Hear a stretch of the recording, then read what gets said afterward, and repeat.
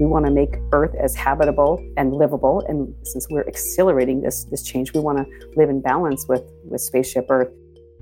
In today's episode, we're taking another look at our planet from the outside in. Simply, we're trying to design a healthy relationship between people, technology, and our Earth systems for sustainability of humanity and all the living things on the planet. I'm your host, Sarah Hansen. Today on Chalk Radio, we're talking with Apollo Program Professor of Astronautics, Deva Newman. Professor Newman is an expert in aerospace engineering, and she's used that knowledge to forge new perspectives on climate change. You can check out Professor Newman's course, 16423J, Aerospace Biomedical and Life Support Engineering on OCW, as well as her climate-focused resources. In short, Professor Newman has worked on some very cool things, including better spacesuits for astronauts, ones designed for much longer journeys into space in the future. In research, I specialize in astronaut performance and biomedical engineering as well. I spend a lot of time thinking about humanity becoming interplanetary, literally, when we'll have humans going back to the moon and Mars, and design of suits and life support systems and experiments to keep our astronauts healthy and well during long-duration flight. And about 50% of my research is now in climate. And I kind of frame that as Earth systems. As an engineer myself looking at complex systems, well, there's no more complex system, I submit, than Earth systems, and that includes oceans to land, to air, all the way to space. Because of her background as an aerospace engineer, Professor Newman takes a unique approach to climate change. Many of her teachings draw on this approach and the lessons from her time at NASA. I served as NASA Deputy Administrator, so that's the number 2 during the Obama administration from 2015 to 2017. And most people think of NASA and think of human spaceflight. That's my research specialty and background. But really, it's all the aeronautics, breakthrough research as well, the huge amount of Earth science research related to climate. We have 100 science missions flying at any one time, exploring the solar system and beyond, exoplanets.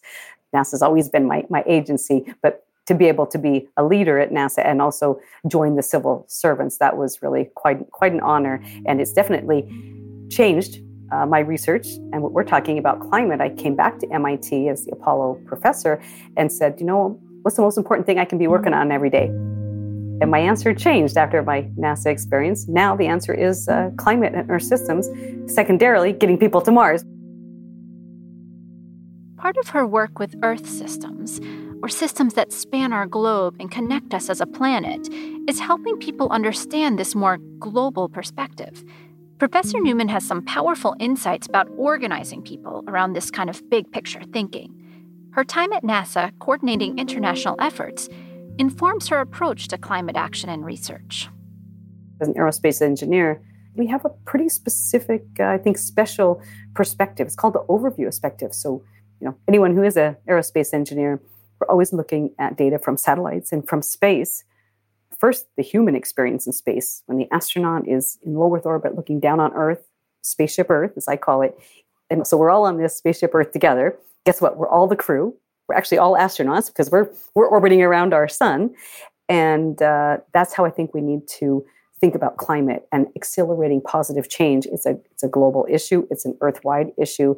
And I think the overview effect, you can really look at Earth, down on Earth, get into the data, but is equally as important as the human spirit and thinking about collaboration. It's not a nation-state issue at all. We want to make Earth as habitable and livable. And since we're accelerating this change, we want to live in balance with Spaceship Earth.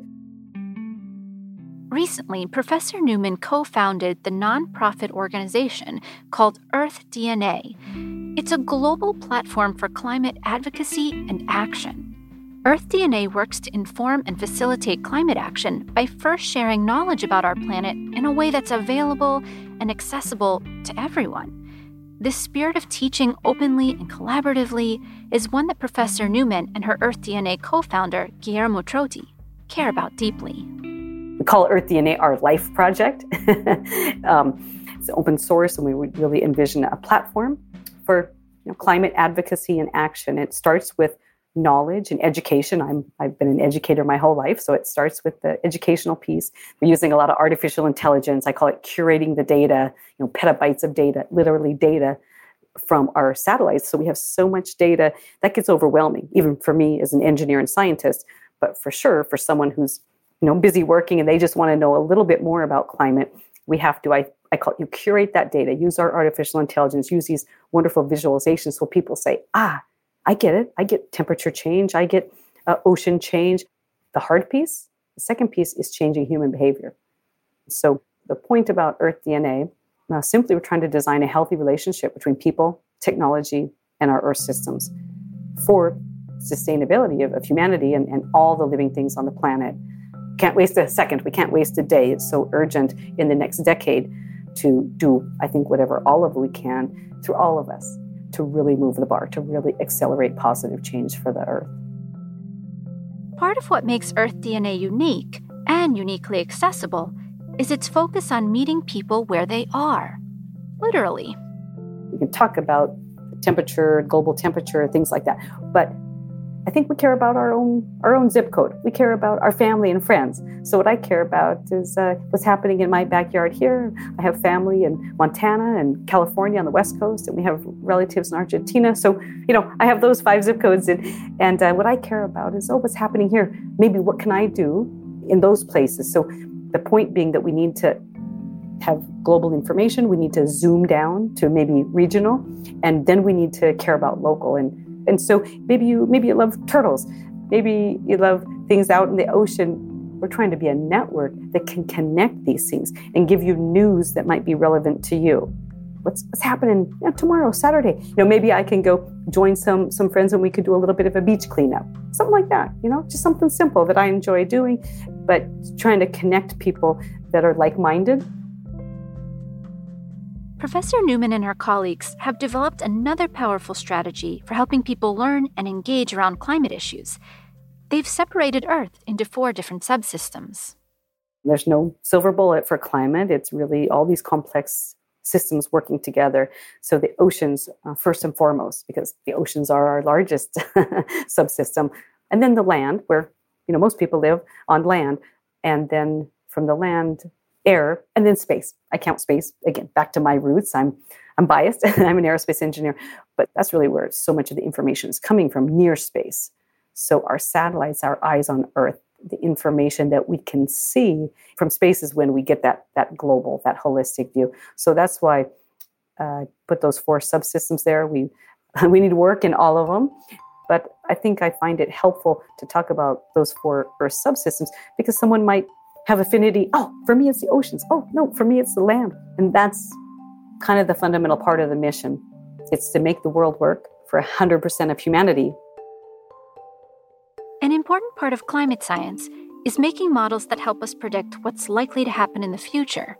This posed a particularly complex challenge for Professor Newman and the Earth DNA team. How do you convey complex climate models that draw on tons of data points and variables to those of us who don't have a background in climate science? We have so much data from our satellites for Earth systems, or maybe just even take ocean data, if you will. Take a look at, what's the sea level temperature? What's the sea level rise? Kind of coverage of the whole Earth. And then again, we want to zoom down into something regional. Let's say the North Atlantic. We can look from, say, New England, where we are at MIT, all the way then across the Atlantic, taking all that data, going deep into reducing it, and we can generate satellite images from the future. Imagine I could put that in your hand. Perhaps if we immerse people in these future visions, or boom, kind of teleport yourself to anywhere you want in the world. And so it's the storytelling and the storyline, I think, hopefully also will engage people and get people involved. And hopefully people can ask questions and people can think about, okay, what can I do? And we could serve up a whole bunch of different opportunities, different actions that they could take. Even though a lot of this is open source, it's really hard to access. It takes a lot of time. It can take an hour of digging, let's say on a NASA website, to find what you might be looking for. Well, wouldn't that be neat if you could just speak to me and give me a couple keywords and say what you'd want, and then boom, I'd serve it up. Now, we don't have that capability yet, but that's what we're working on. We want to make it that easy.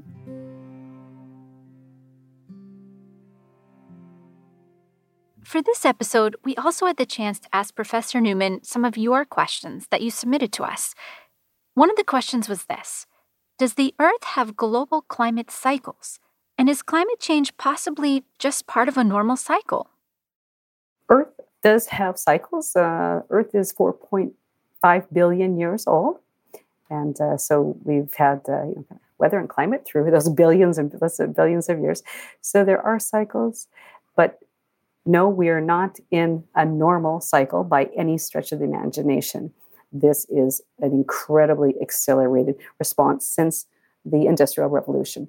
We actually can calculate the percentage of climate that is human-caused, human-induced. There's some tools out there, some simulations you can imagine. Well, what if I use this much energy? What if we emit this much carbon dioxide? Oh, what if we cut down by 50%? And what we're striving for is where's that balance? Where's that balance for people having healthy, wonderful, successful, getting economically successful lives, but just always trying to keep that in mind, our effects on climate and how we can change things and how we can do much better. Another one of your questions was this: how is climate change transforming people's lives and societies at a broad level? Climate change impacts every single one of us, and it's going to get more acute and it's going to get more intense. Globally, we definitely see it. Immigration, people moving. People don't ever want to leave their house, right? You want to stay with your family and friends.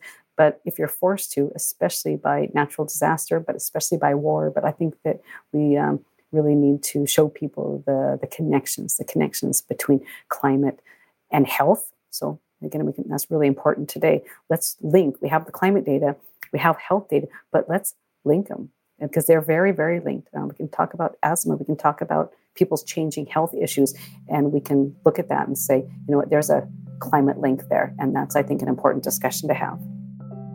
Another question you submitted was, what are one or two of the biggest challenges that governments and concerned citizens of Spaceship Earth should try to solve in order to prevent or mitigate climate change?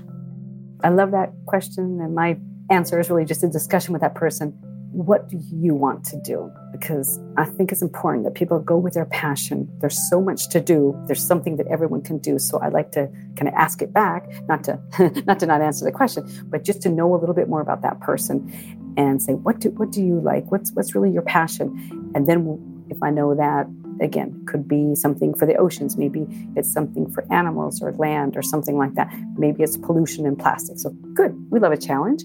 Well, what's the plastic of the future? What's the synthetic, biological? What's the biological new material, not plastic, but new material of the future that acts like plastic?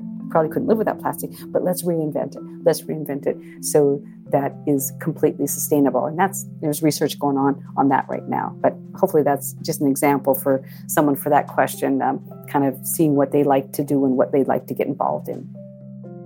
And our last question from listeners: how long do we have before it's too late to do something about climate change? I'd like to rephrase that a little bit and say, now is the time to act. No more excuses, no more pushing this off onto the other generation. Everyone can do something today. And these are little things. These really are not inconvenient things. These are things that I think everyone actually would feel good about. So the time to act is now.